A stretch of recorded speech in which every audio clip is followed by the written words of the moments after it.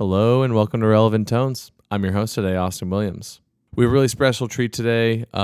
We have the new album that has been released by Sandbox Percussion, featuring all works by Matt McBain. The name of this album is Bathymetry, and I'm not going to spoil it for you because I also didn't know what it was. And if you do, good for you. But we do talk about it in the interview. That first piece we listened to was the first track off of the album, actually, called Proximity. Before I get rambling on too much, I'm just going to jump to the interview here and let them talk more about the process of making this album with themselves and the composer, Matt McBain. Enjoy. First of all, I just want to congratulate you guys on this album. It sounds phenomenal, and it's truly it's really unique. And it's always great to hear like brand new things. Thank you. Yeah, absolutely. I think it's the biggest question, and it's like always when you're working with like acoustic instruments and electronic instruments, like the process of finding like the sounds that work within the different instruments of the percussion family specifically, because they are so vast, and so is the world of like electronic sounds. Like, what was that process like, and what was, between the composer and the performer, and I guess composer-performer in this instance? It's a great question. I'm pulling up the score because there are some movements in particular where it's like we really were like slaving. And so obviously credit goes to Matt McBain, it all happened in his head first, which always kind of blows my mind. Yeah. It's like what is going on up there? Mm-hmm. And how do you get it from there to the page? But one movement in particular, I was thinking of, I think it's called Further Down, Vic, right? Where you and I both have those setups of like 7 objects. And he says, wood blocks, glass bottles, metal sounds. I just want 7 of them low to high. We would be in the studio with him. And I mean, the studio, it was like partially COVID times at that moment. So we were just kind of in our rehearsal space in this little ISO booth. Sure. And just throwing together, we have these whole like bins full of random objects, glass bottles, cowbells, like metal baking sheets that have been beaten up and stuff. Yeah. And we would play these rhythms that he wrote, and then he'd be like, "Oh, okay, let's sub out the glass bottle for a wood block," and and it's all unison between Victor and myself. Okay. And so with each of these sounds, you're getting kind of a composite of like cowbell plus glass bottle, and that like hopefully melds together to create cow bottle or whatever it is. You're like slowly piecing together this Frankenstein instrument kind of. I mean, that it seemed so deliberate in the sounds and the materials that were used for each movement. So it like in my head, I was like, they had to spend like a ton of time just like choosing, how we're going to produce these sounds. That was the art of it. Was picking the sounds, and Matt was very, crucial to that process. He was there the whole time, listening and making tweaks. The other one I'm thinking of, Vic, is I think the very first movement, Proximity. Is that the one where you have that little gesture? This little exactly. Yeah. You should talk about that. I was just in the studio listening to you re-record it like 30 times. It's kind of, it's funny. Yeah. I mean, it's so true. Matt was such an integral part of the recording process in terms of, obviously the music that we were playing, but like the instruments we were playing them on, and like creating this counterpoint between multiple instruments. Yeah. And particularly this one lick, Proximity, I think it's like, just like 2 beats of 16th notes or something like that. Okay. 8 notes long. Split up across different sort of random percussion, handheld, small percussion instruments, but kind of not really set what they were. So I think Matt and I must have spent like 2 hours just on this one little chunk of music where he was like, "Oh, let's switch this instrument and this instrument. Let's try this instrument instead of this one. Let's now play that one, but play it a little bit softer. Okay, let's try it and let's add like a piece of tape over top of it and like have it."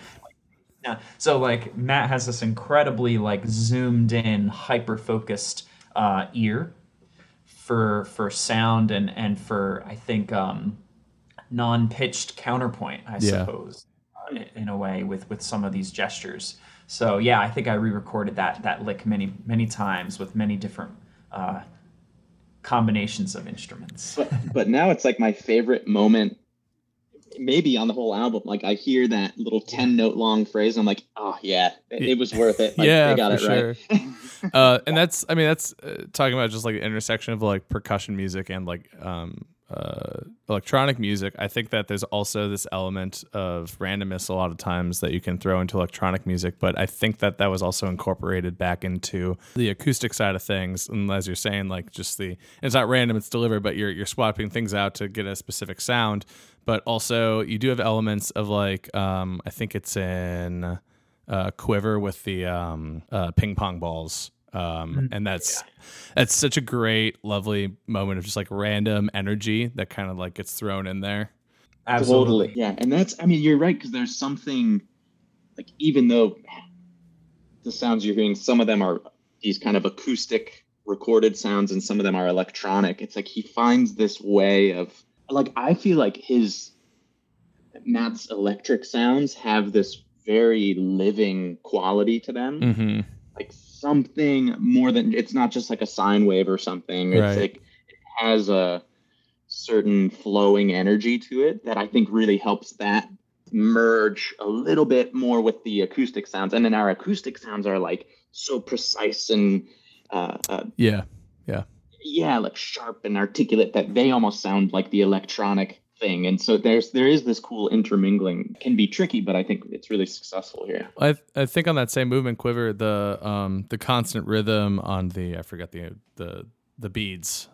We ended up playing the cabasas. Yeah. Like that. If I hadn't seen the video, I probably would have assumed that was actually like an electronic part, just because of how like sharp it is and articulate. Also, like, congrats on the miking of it, because that like the production of getting that sound, like, it just like caught my ear right away. Yeah, that's awesome. Credit the engineers and stuff.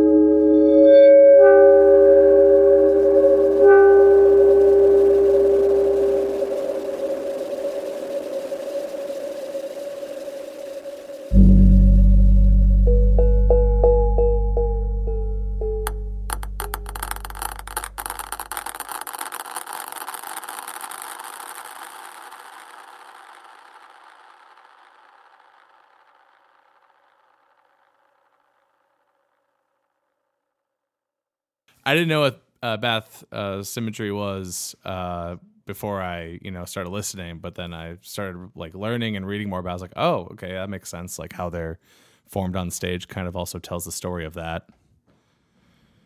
Yeah, these mirrored setups and things like that. And I didn't know the term either. I guess it's like the mapping of the bottom of the ocean and stuff like that. And and it's like how it was being described as like how it like influences like the breaks of waves and like different parts of that, which is can totally be interpreted in like a musical way, Yeah.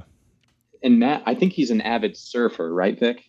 He is, yeah. Yeah. I think and has been really interested in kind of the topography of the ocean floor and just the movement of water in general, I think since he was a kid, because I think a lot of him growing up in Southern California and surfing a lot and these sorts of things.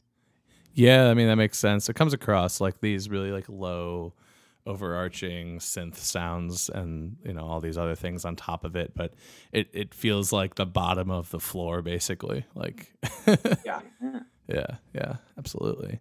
Did that some moments have this like sorry go on. No, I was just saying, did that like topic come up a lot in the creation of it, or was Matt more like, this is my idea, but like now let's get into like the kind of the nitty gritty of it? Maybe more the latter, actually. I think Matt came with a pretty clear idea of what he was trying to capture. And we worked a lot in the studio, I think, how to capture that. Sure. Not really so much like what it was going to be, but like sort of how to capture what we were thinking. And I think that, really relied on his kind of guidance aesthetically to be able to come up with kind of like what instruments were going to be right at certain times, how to play those instruments or how to get the right sounds out of those instruments. We obviously had a lot of input on those areas, but I think he had a lot of input on kind of like what we were trying to capture. Yeah, absolutely. That's cool that you guys are willing to work with a composer on something like that, though, because I mean, as someone who writes and performs, like I kind of loathe the experience of just like writing music and handing it off to a performer. And you can workshop it and have like interaction, but there's really something unique about like, I have this idea and I need help like from the performer standpoint, and like let's have a conversation about it and really make it into something that's like special and meaningful to everybody who's involved. We do a lot of commissioning and working with composers, and they're all different. Some people really do, they would rather just write it and give it to you, but Sure. There is a certain connection that we also value from our perspective of like getting to be in the room with them while they're also making these discoveries, and I don't know, I think it really helps inform the final product. For sure. Yeah. When everyone's kind of in dialogue and so that's kind of our favorite way to go about it if we have the choice. Yeah, for sure. And I know it's very time consuming to do it that way. It's definitely not the most efficient way, and it takes the most amount of time, and sometimes it's like you're banging your head against a wall, you're not really getting the results you want, so it can be like frustrating, but when it works, it's awesome.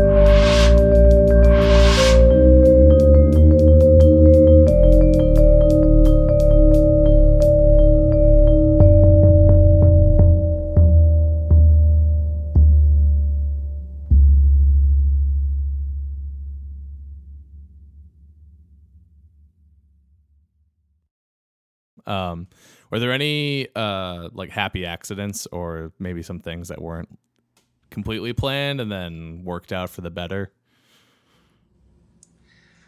I'm trying to think if there were any accidents. I feel like we it's interesting because like the way that we recorded it, which is I guess the way that we have recorded more and more things these days, which is really kind of in-house. Mm-hmm.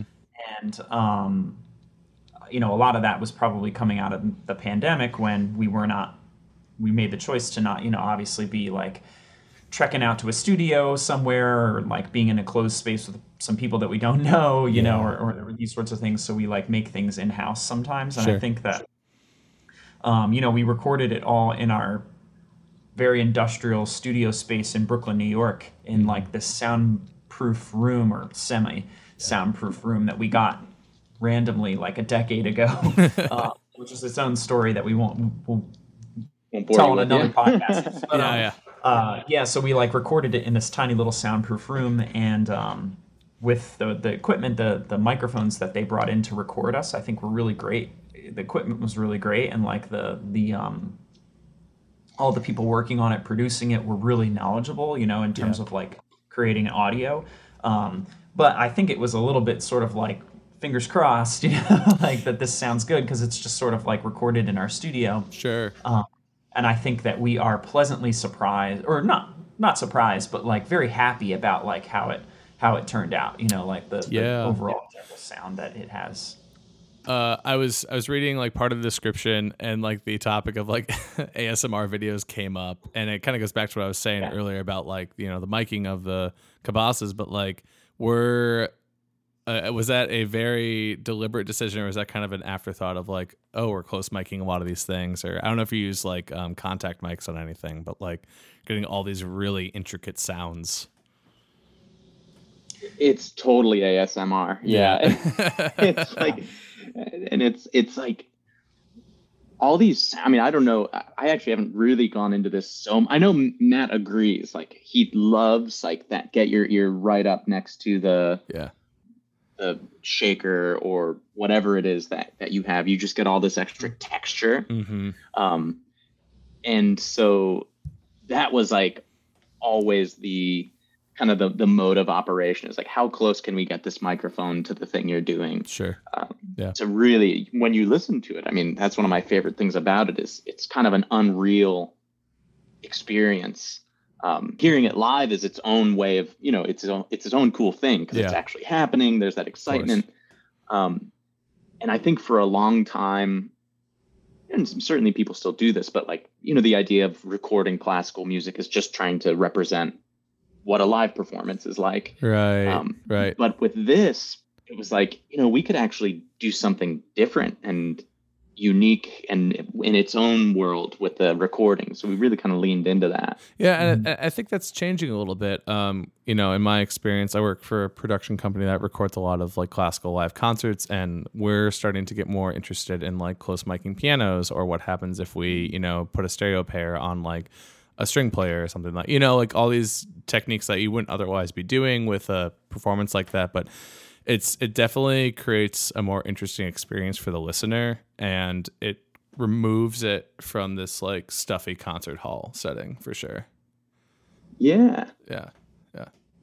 Yeah. So much of the album has that quality. I think especially there's one movement called interlude. And it's cool because we have the premiere of the piece is happening in December. Okay. First time that we play the whole thing live. And I think that we're sort of trying to figure out how to get it to sound like as great as the album sounds, because this movement interlude is some of these very, very tiny sounds, like a chopstick falling on top of a table, a very, very small sound. When mic'd really well and produced really well on an album, it can sound incredible. So I think we're trying to figure out how to recreate that live and have it sound just as special. Yeah, I heard, everything on the album's great, but I heard the movement interlude, and I just want a whole like album or EP of stuff like that, where it's just like these lovely little sounds, like having a conversation, like counterpoint with each other.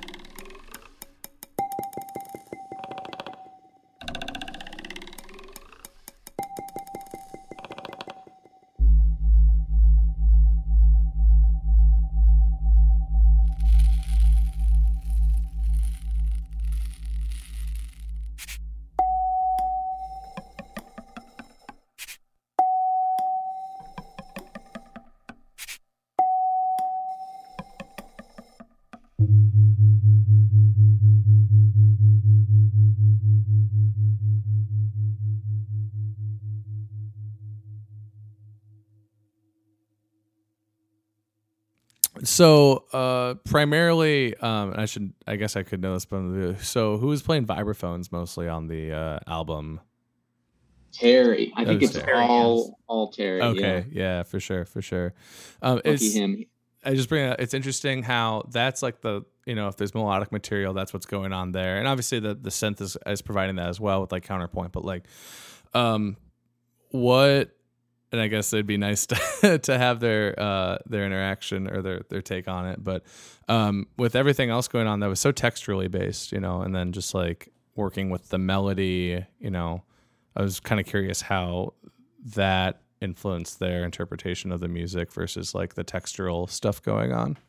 But yeah, it's good. It's interesting because like the vibraphone has, there's melody in various different forms. Like I think melody in a very sort of non-rhythmic way, which you might hear in a movement like Surface.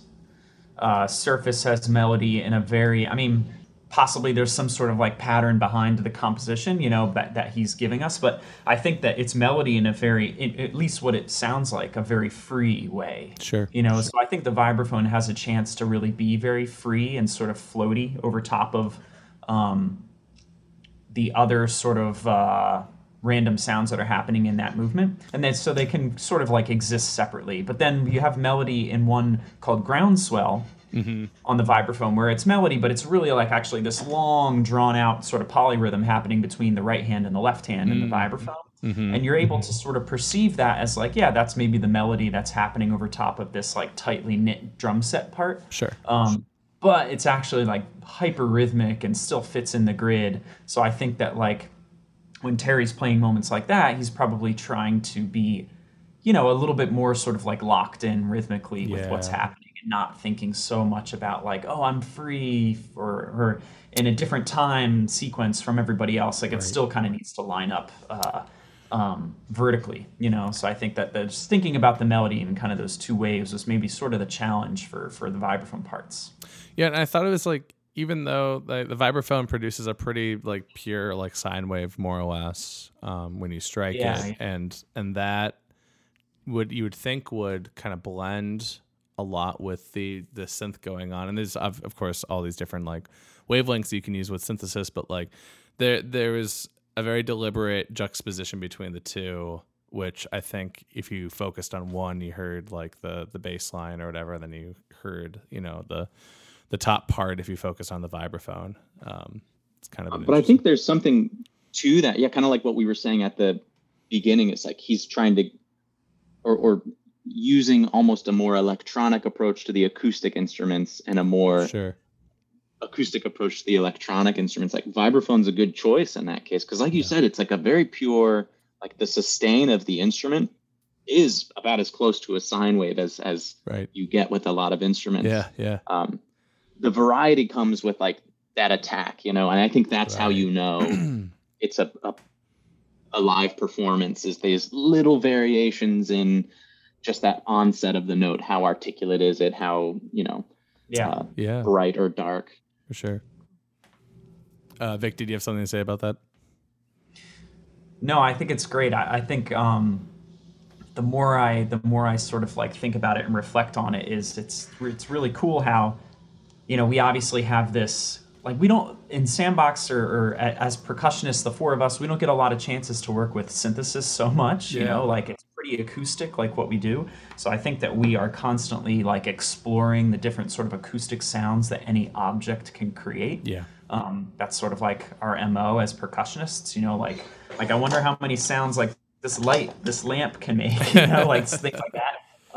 But like, when there's like with things like synthesis, it like opens up this whole new world, and I think it's fun to be able to interact with people like Matt who like really understand that and understand how to create sound with that.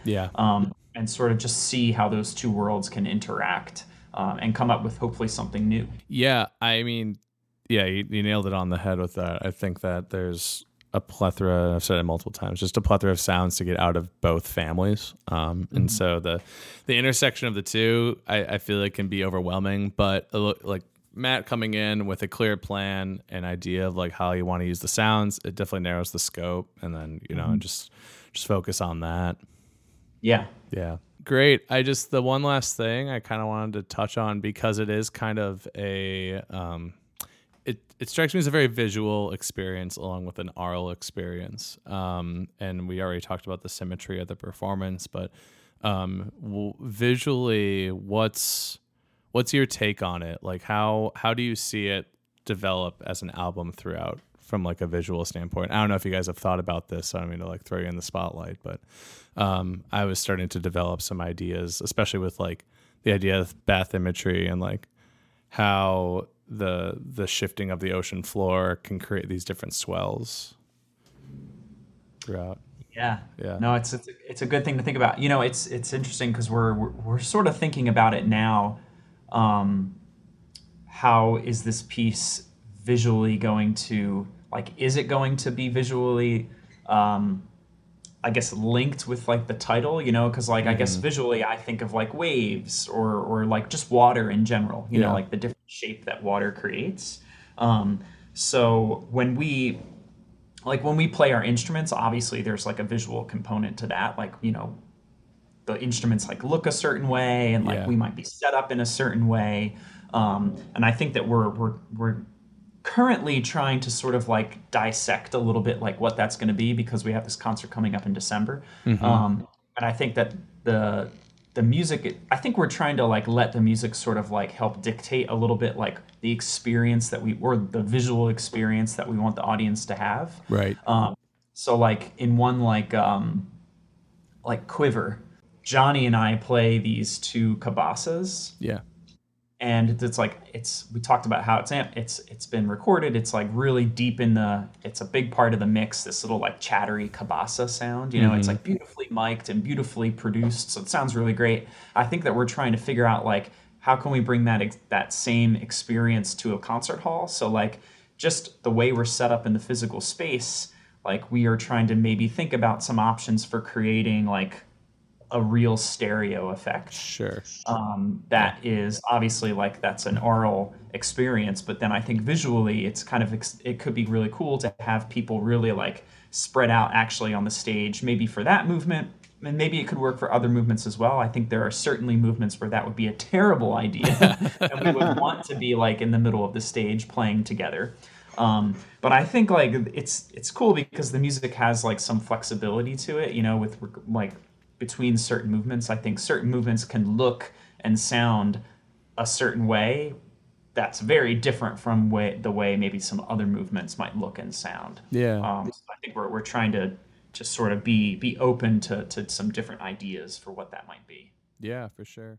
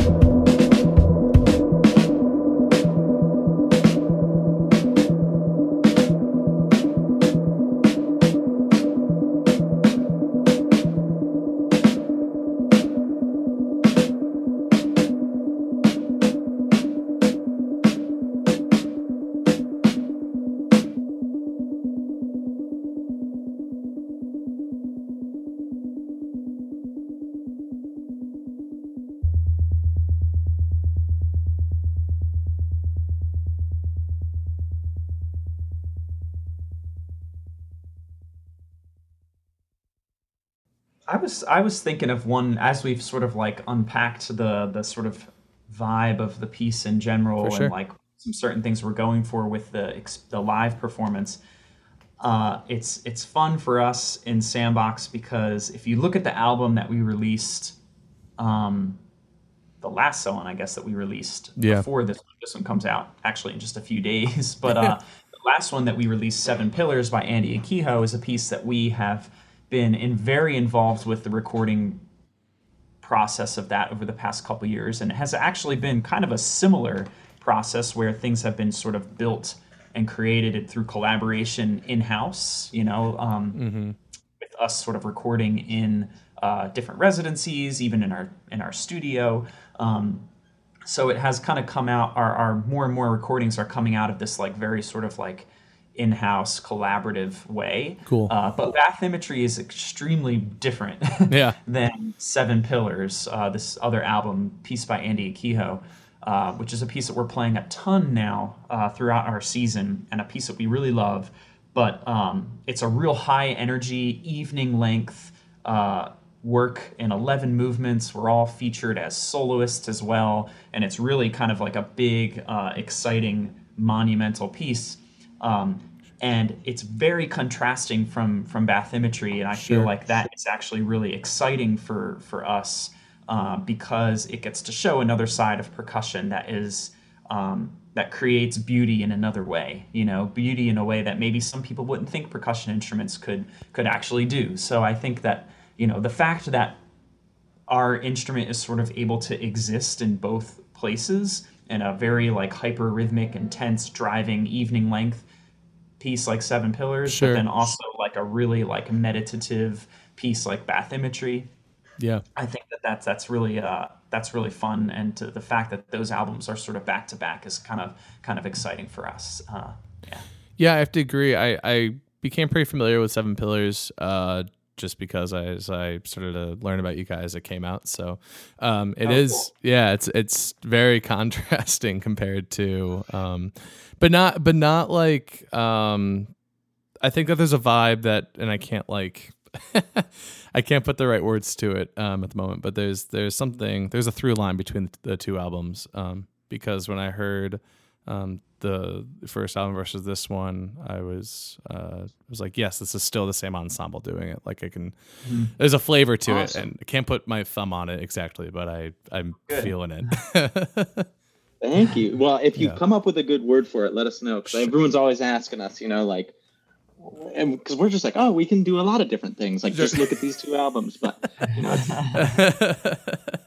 the identity thing is always, we feel good about.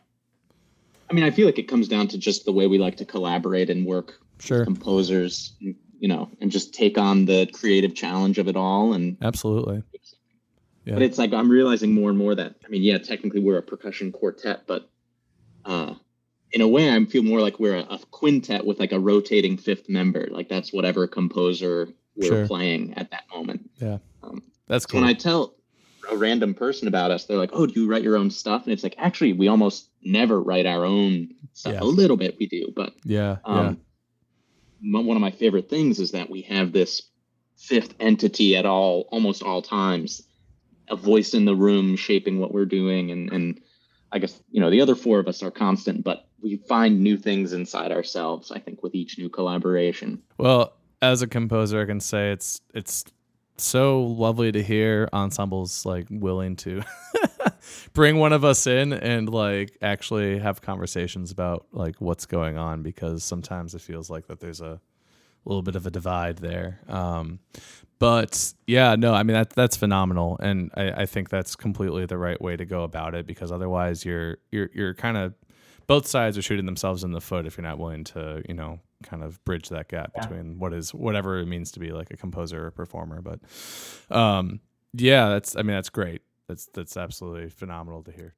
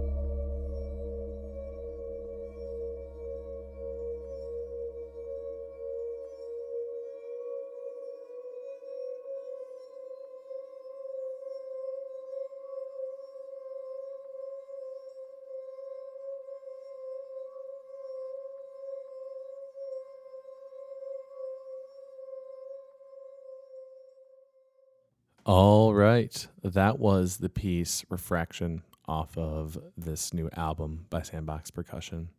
Go check it out. Go stream it. Go buy it on Bandcamp. They're actually coming out with some vinyl. I think that's mentioned in the interview. And go support them. They're doing great stuff with collaborations with composers, and just we talked all about it in the interview. And hopefully know a bit more about what bath imagery is now. I certainly kind of went down a Wikipedia rabbit hole when I found out what it was and learned more about the ocean floor. So that's fun. As always, Relevant Tones is a product of Access Contemporary Music. Please find out more at acmusic.org, and we'll catch you guys next time. Thanks.